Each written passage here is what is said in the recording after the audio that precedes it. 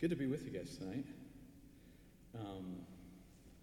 Michaela, I was in New Jersey this week, and people love you there still. I just wanted you to know that. It was a great experience. I'm not kidding. Very irregularly have you gone somewhere where somebody has been the development director like Michaela was for SPO there. And then everybody you meet, everybody just loves Michaela. You guys know Michaela. I mean, isn't that what a great ambassador? That is unbelievable. Yeah, clap. Isn't that good? I'm not trying to embarrass you. I'm just saying the weather. That's what happened. I was thinking about what I should call this talk tonight, which is over the late summer. I was talking to Brad and Steve and Adam and putting together. Maybe this is fall. Things get run together. And I had listed out like 9 different like a whole curriculum. And I think they said, well, we could you do it in 4 sessions? And I said, sure. And so this is like a introduction talk, which is 3 talks combined into 1. And hopefully that'll still make sense as we go through it. And I was thinking of calling it like Jesus through the looking glass. Everybody knows that, right? I actually think that's really good. It actually is appropriate. And so so Gabrielle was asking me, Christina was taking our pictures tonight, and she does an unbelievable job too. So if you need your pictures taken, talk to Christina. She's having a hard time filling her schedule. And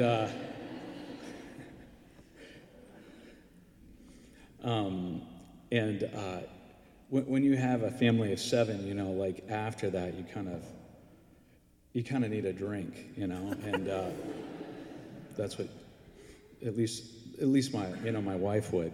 And so we took the kids to dinner because we had not planned dinner, and we had this tonight. So we went to Pepper Jack Steakhouse. Have you ever been to Pepper Jack? Oh yeah, you guys like it? Yeah, that's great. We thought it was okay. But anyway, so we're sitting there, and Gabrielle is asking me what he talks about, and Jen's saying, Matt, like in 1 sentence, what's the talk about? So I said, well, it's on Christian worldview, which was like, I'm biting my tongue because like, what does that mean? And so I told her I was thinking about calling it Through the Looking Glass, and the first thing she says to me, she goes, oh, I hate that movie. Have you guys seen that movie? And I remember because at the end of that movie, it's the new one, the Tim Burton. I don't know if Tim Burton did it, but like somebody like Tim Burton. And I think there's 2 of them, 2 of the Alice in Wonderlands, Alice in Wonderland and Alice Through the Looking Glass. And at the end of this movie, time is running out, and they have to get to this I think it's like a rose or something before time just stops, and like right as she's like reaching for the rose, she doesn't make it. Yeah. Does that scare you too, Gina? This is like an existential crisis for my daughter, Gabrielle. And I remember it. She couldn't sleep, and she's like telling me tonight. I forgot. I remembered as soon as she said it, but I had forgot. She goes, Dad, I was scared in the daylight of that movie. Well, I'm not trying to scare you tonight,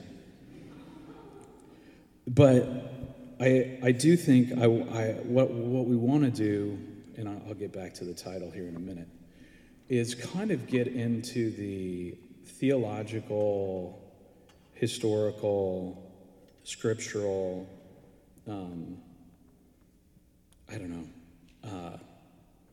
roots or thinking behind what we are as Heart of the Redeemer Covenant community.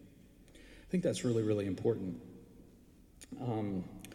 And I wanted to start tonight with that because as a community of disciples on mission, I think it's important that we get our heads around what worldview is and that big idea. We're called to be a community of missionary disciples who live deep relationship with one another and are called to be a transformational community. Sorry. I see you better without my glasses, and I see these words better with them. I feel really old now that I'm doing this. I am old. But in order to fulfill our mission, I'm serious right now, guys. Very serious. Come on.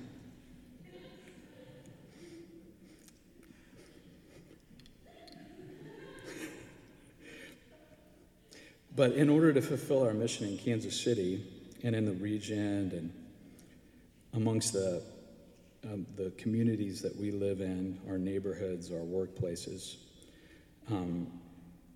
to understand Jesus, to understand his vision, to understand his call, right? Hopefully, because if Heart of the Redeemer is not rooted in Jesus' mission, then we probably ought to rethink what we're doing. How his vision of the kingdom of God both challenged the worldviews of his day and how his vision of kingdom and cross challenges the worldviews that we might have of this day.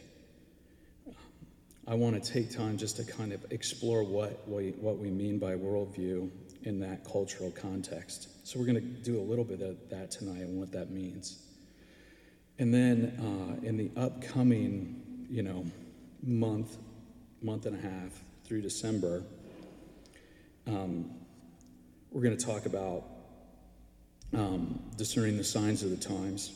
So what's the modern worldview and the Enlightenment, and what are the struggles of the modern church and in this time, and really the call to reform in that church.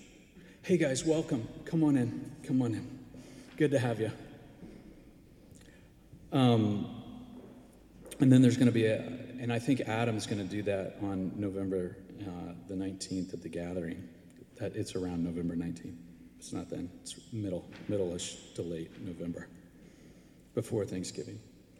And then in December, we're going to talk about an unexpected renewal, and the renewal of the Holy Spirit, which is, kind of, a play on, well, if you don't know, you should. The Hobbit, An Unexpected Journey. Our call, and then lastly, in December, right before Christmas, we're going to talk about our call specifically here in Kansas City and the Heart of the Redeemer, our mission, our community life, going into all the things that Brad highlighted at our last gathering.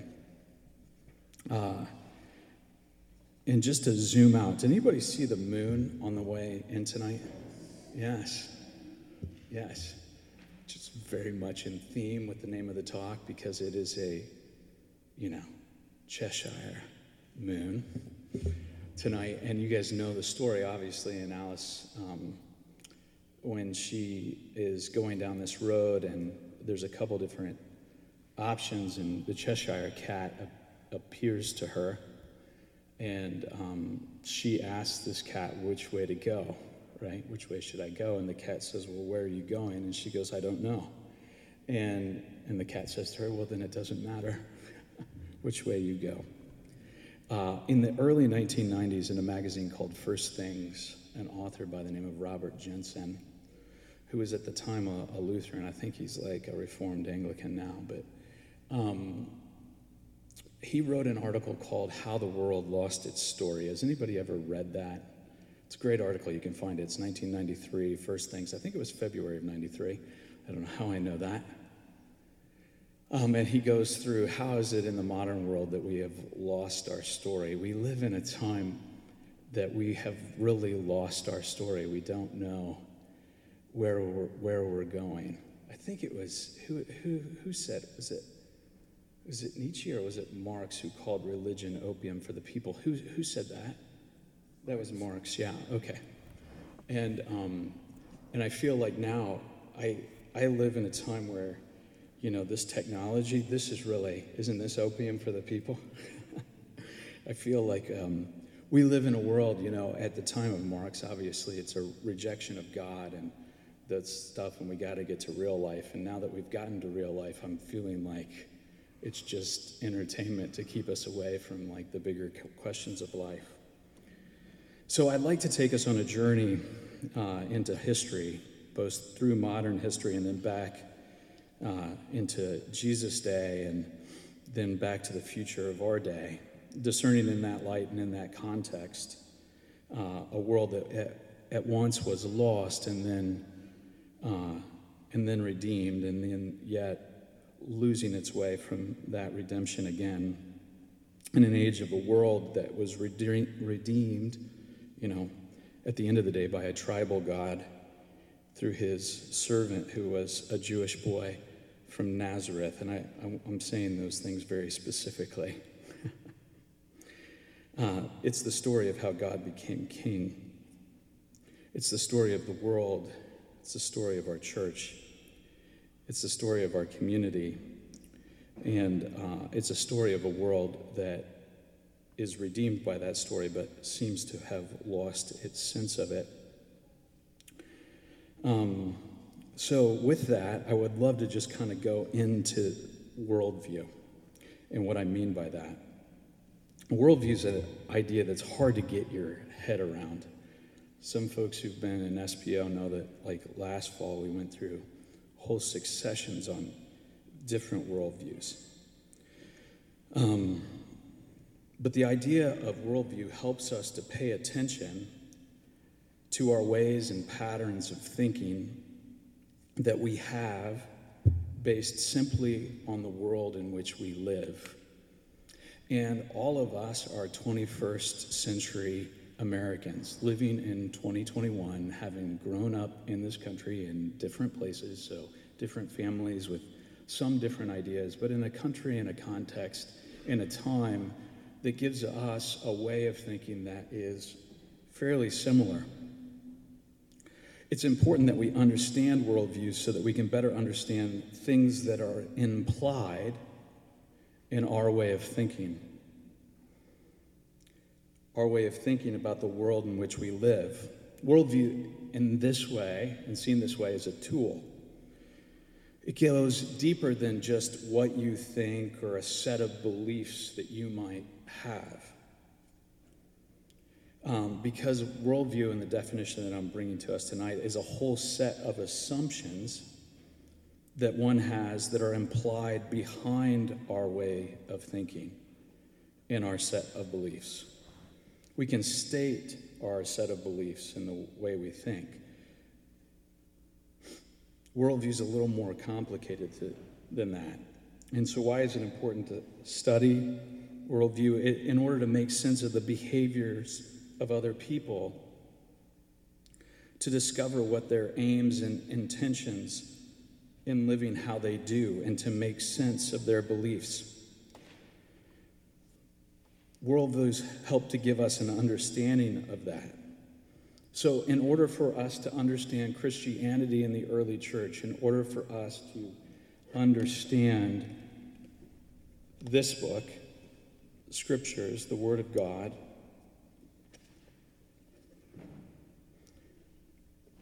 it's important to understand what it meant to live in that world.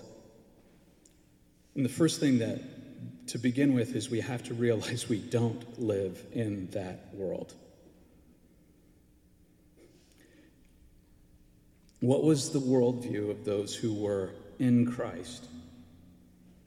And how did that mesh with, and how did it challenge the competing worldviews of that day? I'll give you just two of the competing worldviews of the day. The Roman worldview, not Christian, and the Second Temple Jewish worldview, where Jesus and the early church came out of, but not quite the in Christ worldview. And in doing that, it gives us a more authentic picture of Jesus. a better understanding of the historical implications of his life and how that emerged in the early church, which should allow us for a deeper understanding of the New Testament in its world. Understanding better the end Christ or the end Messiah worldview helps us to form a better picture and understand the intentions and aims of Jesus, his behavior in the rise of the early church.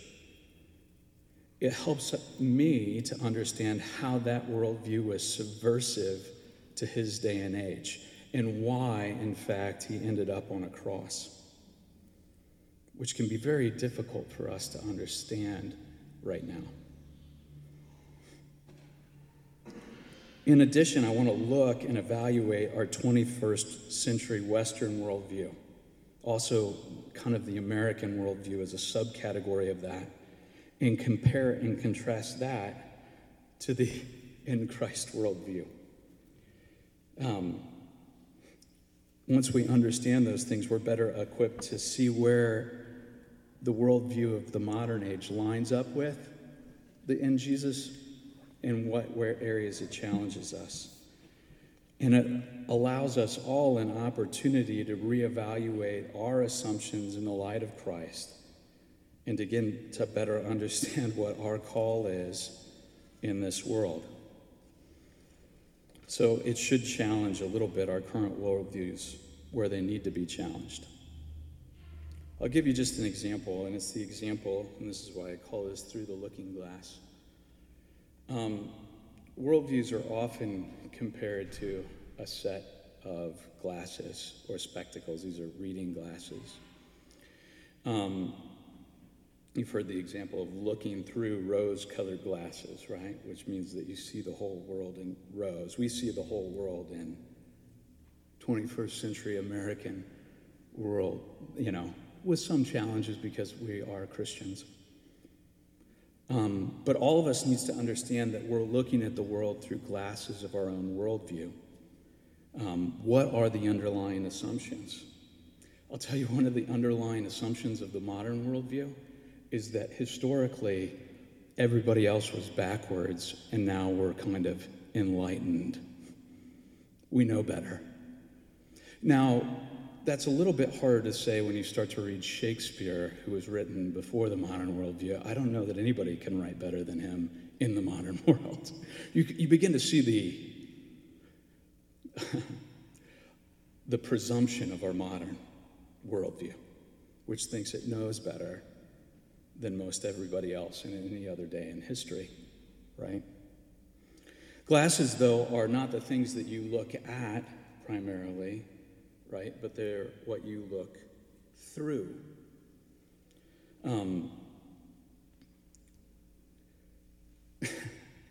If you've ever gotten glasses before, which I have, the first time you put glasses on when you haven't had glasses before, if you're of age, I was a sophomore in high school, is I put them on and I was like, holy cow, like you can see things. Anybody ever have that experience? Like it's like, oh wow, this is like what the world looks like. It's like clear and beautiful and like, wow, you can read that over there. I didn't know. I had no idea.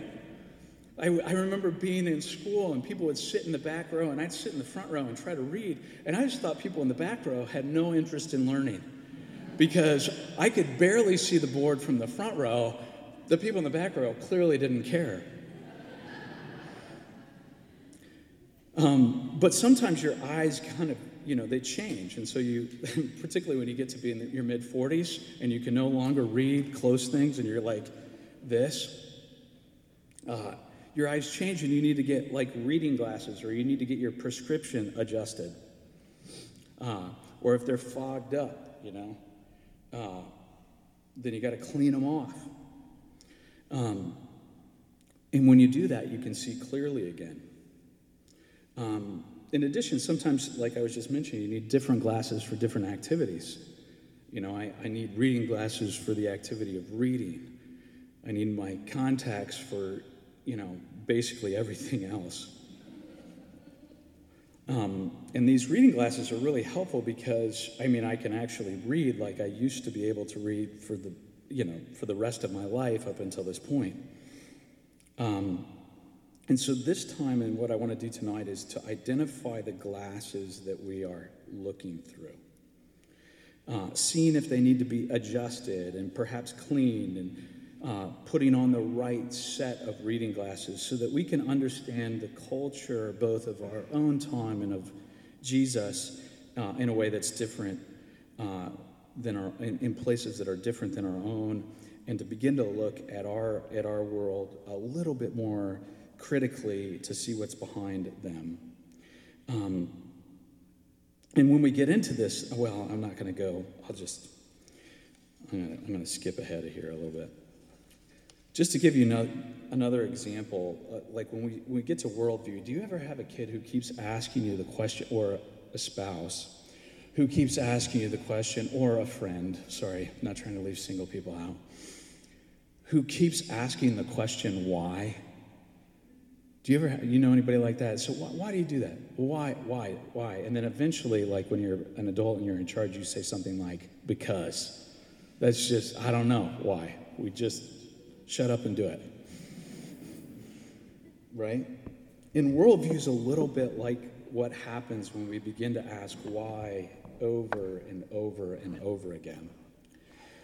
I want to give you guys an example. So if you were a foreigner, an alien from outer space, and you were visiting our country on a certain fourth day of the month in the summer, you might group up with a set of people who have a parade in the morning with flags, with rousing symphonic music, and maybe the police and some convertibles are there.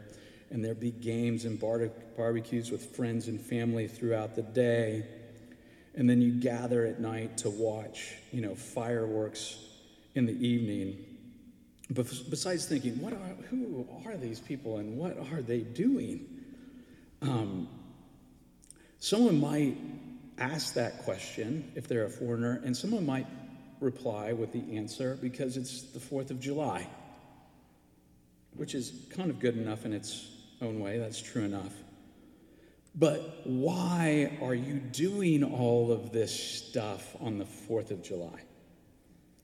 And so you get, because behind that and behind all of these things, there's a set of symbols, and there's stories, and there's activities that are done. You're seeing some of the activities. You would see the flags that would be symbolic of that day. But behind all of that is a story, right? It's the 4th of July story. It's the story of the independence of our country, where, we came from the old country to start something new and to do something new. And we declared our independence from that old thing so that we could have freedom of religion and, no taxation without representation. And we were going to establish a new thing, a new day, into a new land, behind, even if you get behind all of that, that probably in some ways is done through the providence of God to give us some purpose going into that. That's the story, right?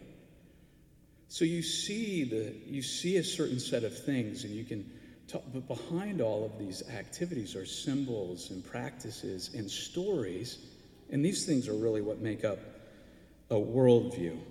It's a story with a set of symbols, the American flag, the gathering, the parading, the fireworks, with a set of practices, the shooting off of fireworks, the eating of barbecue, the music. I just so you guys know, other places do celebrate, their nation, but a lot of them don't celebrate it like we celebrate it, right? This is a culturally American thing, and I love America. Another thing that accompanies the 4th of July and a lot of holidays in our country is another thing that tells a little bit of a different story,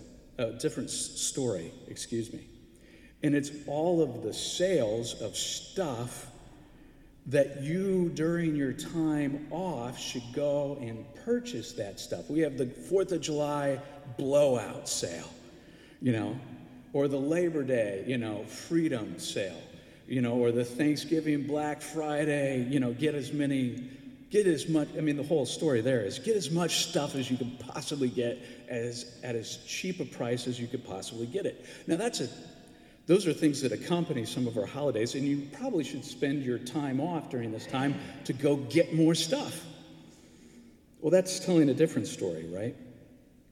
And all of us in the West kind of know that. They know that story. It's the accumulation of more stuff, better stuff. It's a sign of making it in the world. It leads to deeper happiness, and it boosts one's view of oneself, both personally and among others. And it's a completely different story, but one that runs throughout our culture continuously, and it's tied up often in the great holidays and times off when people can go and get more and more stuff. I'll come back to that in just a moment.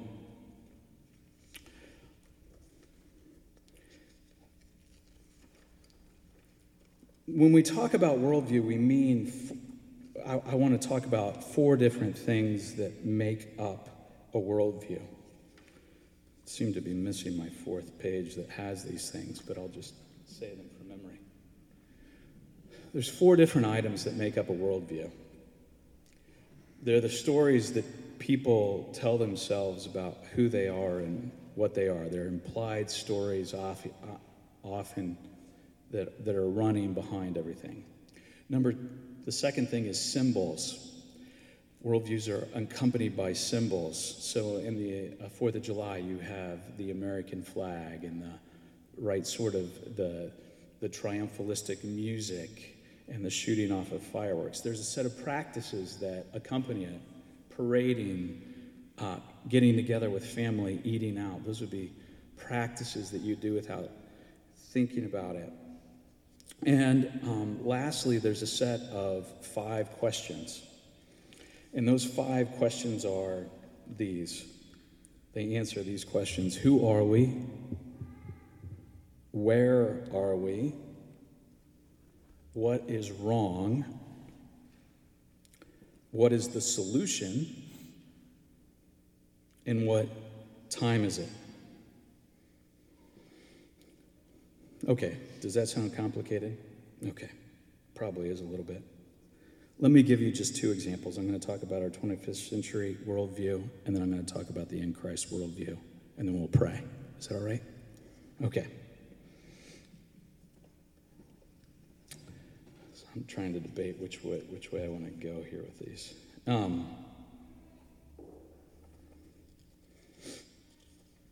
we go. So the story of the modern world is a story of wave upon wave upon wave of development. We've made progress, right?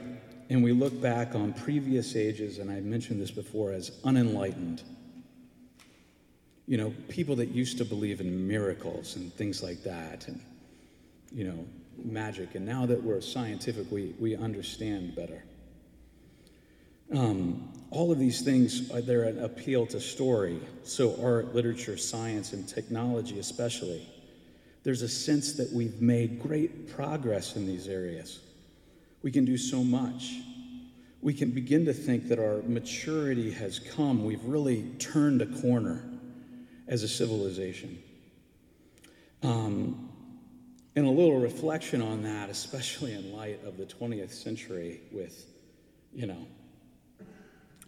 multiple world wars and concentration camps in Nazi Germany, Hiroshima, nuclear bombs, slavery that has continued. We can see that our culture isn't just this steady state of progress up into the light, but that's the story we tell. And in many ways, we live still in that modern narrative. And so what is that story? That's a story of progress. Another story that is kind of alongside that story is a story of the emerging self, the idea that we're the captain of our own ship. And I'm the captain of myself and my soul. It's the great individual of Western culture where we're showing a new way that we could do things. Complicated machines could do things. We could invade more countries. There was a sense, especially starting in the 18th century, that we could understand the world through facts, right? I mean, it's almost hard for us not to think like that. You know, there's other places that don't think like that. Facts like telescopes and machines, and they're an 18th century reality. And since the 18th century, we've been taught to believe that facts are really out there. And in the 18th and 19th century, especially Western Europe invaded the rest of the world, giving them our colonies and democracies and a weird mixture of Christianity. And now we look back and see those times as being very contested, right? It's an odd mixture of our Western ambition and Christian religion and colonization. And you can begin to, as we've come into the 21st century, especially with 9/11 and the attacking of our country and this story, and as we look at it, really symbols of that story were attacked on 9/11.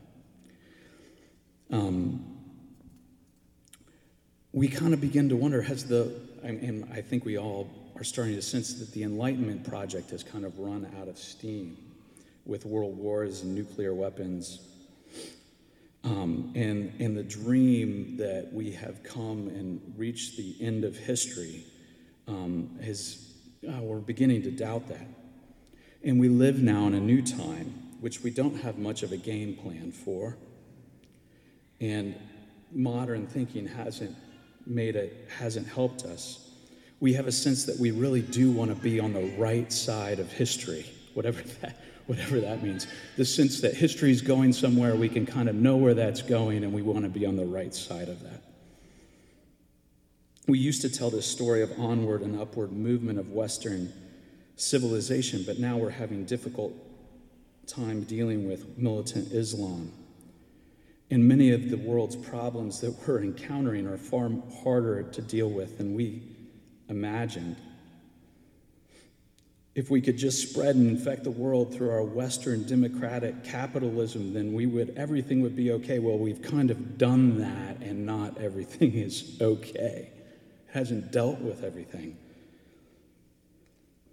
Man has come of age. Our civilization just needed to kind of spread out.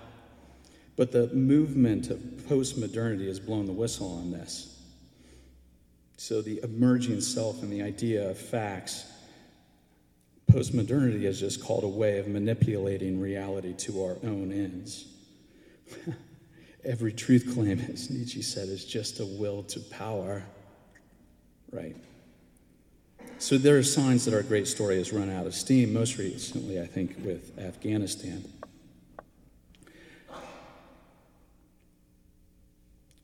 I'll come back and we'll talk next time about churches in the Western world, because there's challenges there too. What are the symbols of the modern world? Well, buildings, right? In the medieval ages, you had these great cathedrals, but now we have great sports stadiums in downtown areas. I just flew into New York. It is cool.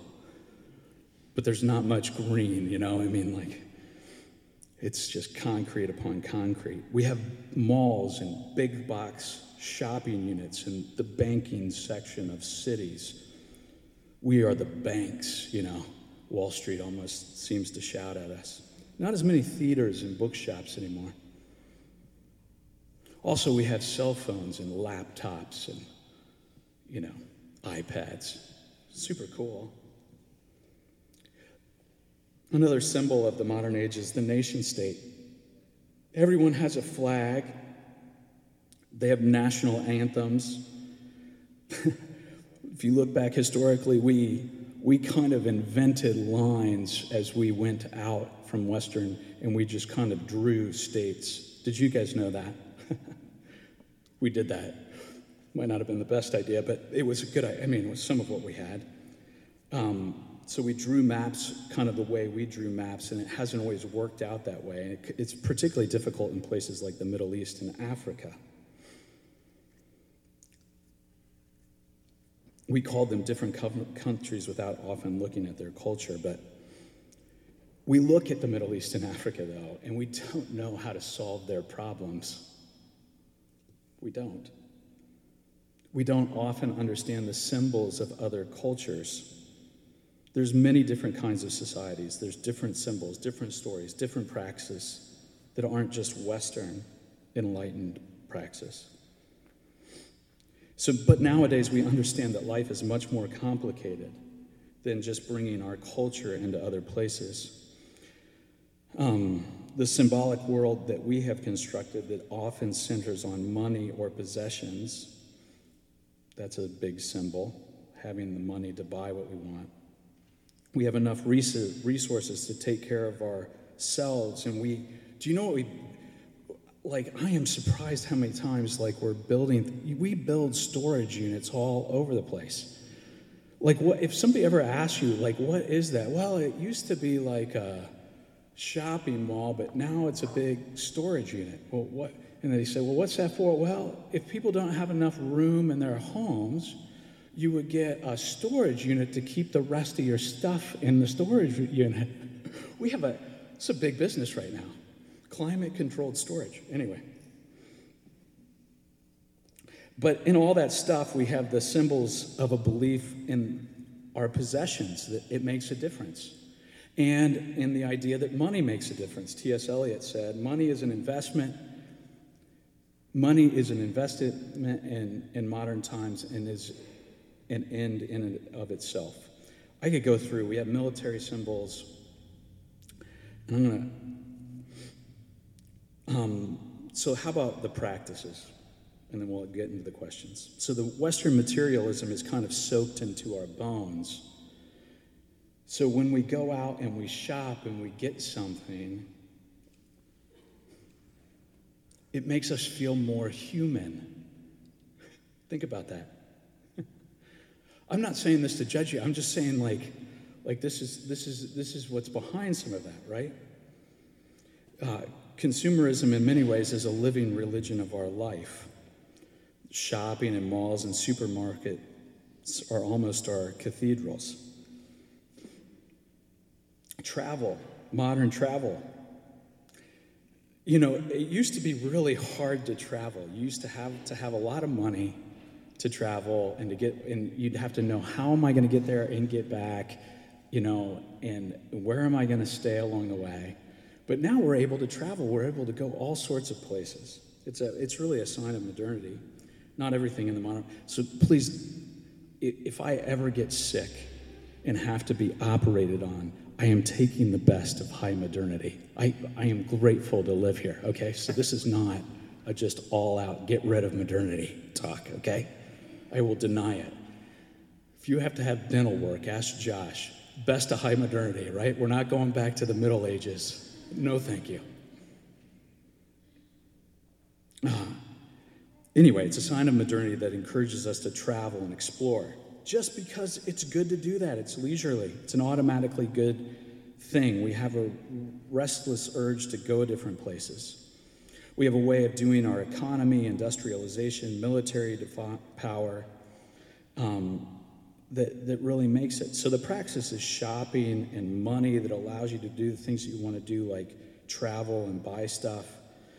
That we want to express ourselves through art, music, and literature, not just to do beautiful art, but to express ourselves through them. So to the worldview question, so those are the praxis. So who are we? Well, we're modernists. We live in the modern world. We have modern aspirations, even postmodernists who reject modernity. But they need the world of high modernity to kind of do that. Where are we? Well, we're in the world we thought we ran, but now we're not quite so sure. And with the fall of communism, we thought we had made it, and we thought maybe that was the end of history and the triumph of Western values, but now we're really not sure about that. However, we're starting to realize that we live in a really complicated time. The Western world is not sure that our model imposed everywhere is the solution. And in many ways, it's not helped the problems, but created more problems. Well, what's wrong with the world? Well, in the old Western world, in high modernity, we thought that what was wrong was the rest of the world had not caught up to modernity. So we're going to share the Enlightenment with them, and if they don't want it, then we might force it upon them. Now we're not so sure about that, and perhaps we were wrong. So what's the solution? Well, the solution was to impose our system of justice, to bring our system of education, our sort of freedom of the Western world, democracy, people voting, the voice of the people, to the rest of the world. Where we're opening up new markets and our currency is kind of ruling the rest of the world. And everybody's kind of being invited in that in a sort of benevolent way. What time is it? Well, it wasn't until recently a time of progress and enlightenment. We can manipulate the world as we want and spread this throughout the world. And again, we're not as sure about that. So it's a time where our Western dream has sort of run out of steam.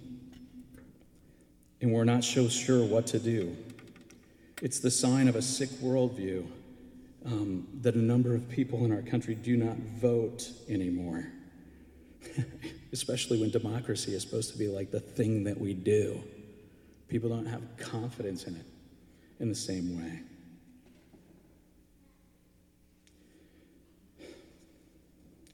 I don't have time to get out completely into the in-Messiah worldview, so I'm going to just say a few things kind of in closing here that maybe will help us to begin to think who we are.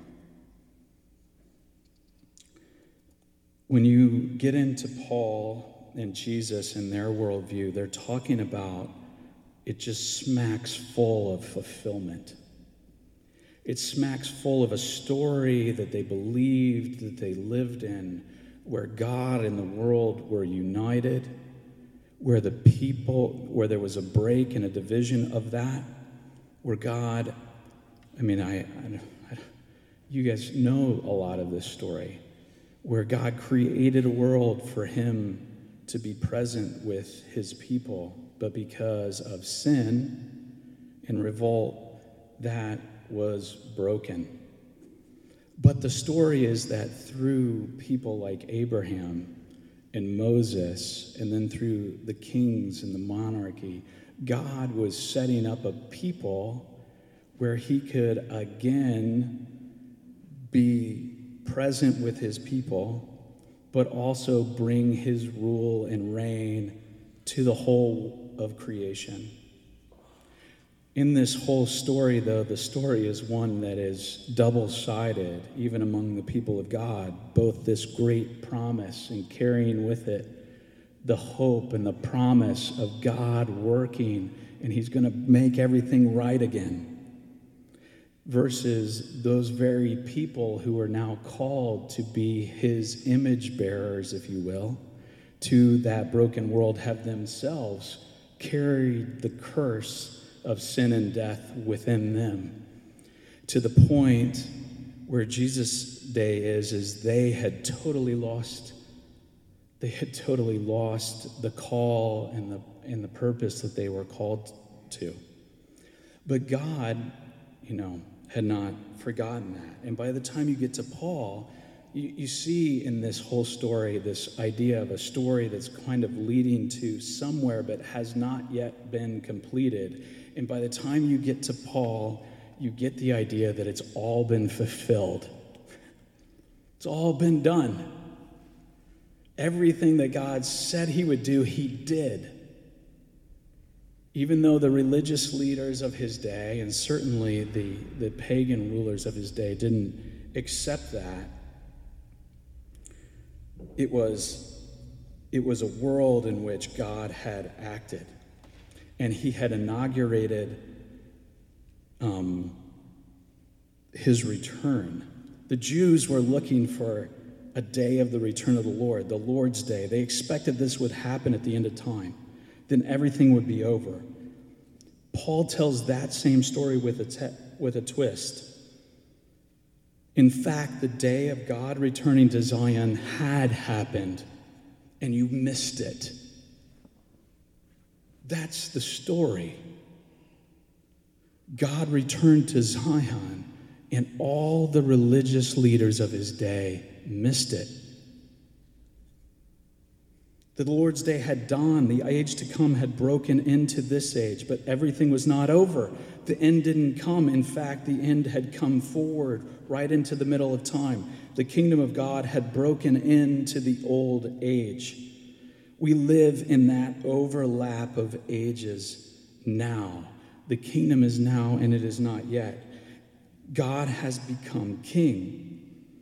God came as judge and redeemer into the now. A new day has dawned.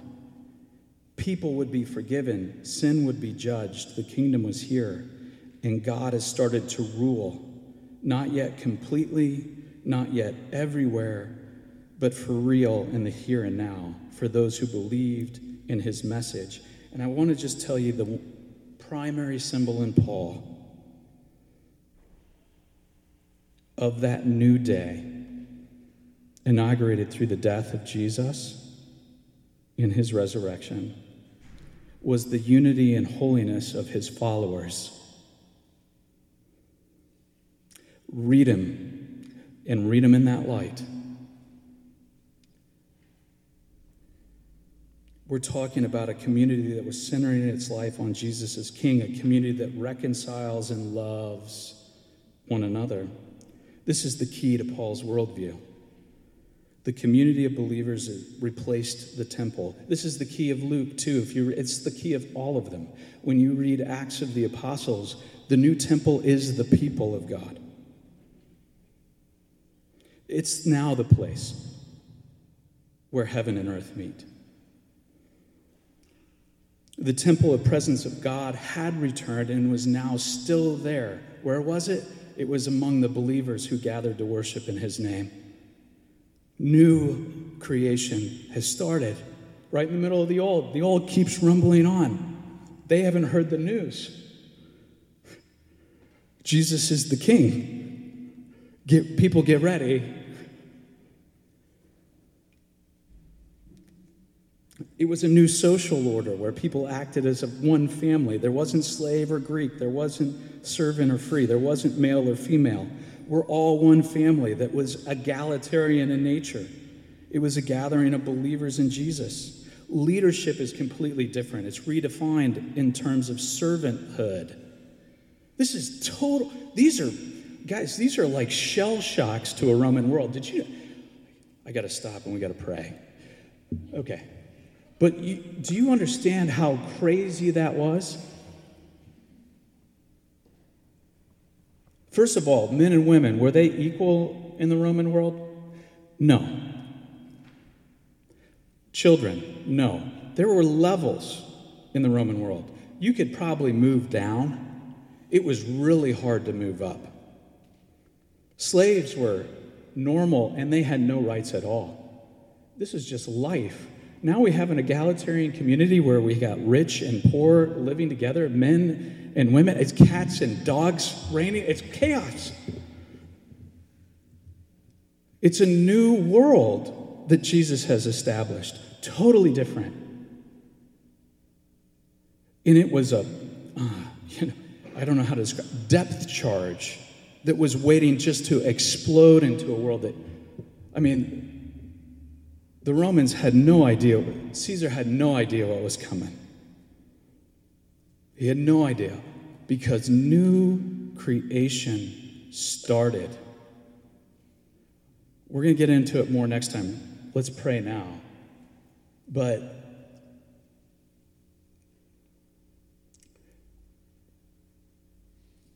we tend to approach the good news of Jesus like good advice. Religion's something nice for you to do in your private life. That's exactly what it wasn't at Jesus' time. We've got news, Caesar. There's a king in town. It's not you, it's Jesus. That's why they got killed, guys. Because they were announcing that as news. And they were telling people to get on board, and those people were getting on board and beginning to live a different way of life. And the people that were in charge didn't want to lose their power. Glory to God. With that, we'll come back next time and talk about our challenges and more about the Jesus time. But thanks for listening. That went way longer.